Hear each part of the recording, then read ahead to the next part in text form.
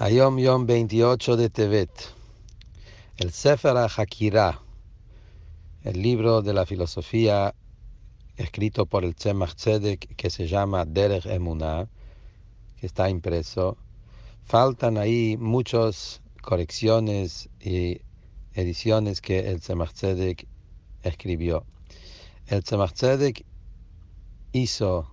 escribió ese libro en relación a sus viajes, que viajaba a Petersburgo.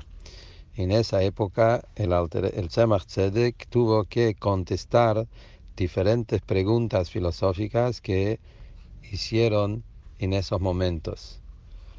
Se trata de las reuniones que hubo en Petersburgo con el gobierno, que querían hacer cambios, modificaciones en todos diferentes temas del judaísmo. Había una discusión muy grande que duró muchos meses, y ahí el Tzemach Tzedek, con mucha Mesirut Nefesh, autosacrificio, contestó todas las preguntas, y ese libro de Derech Emunah fue escrito en relación a eso.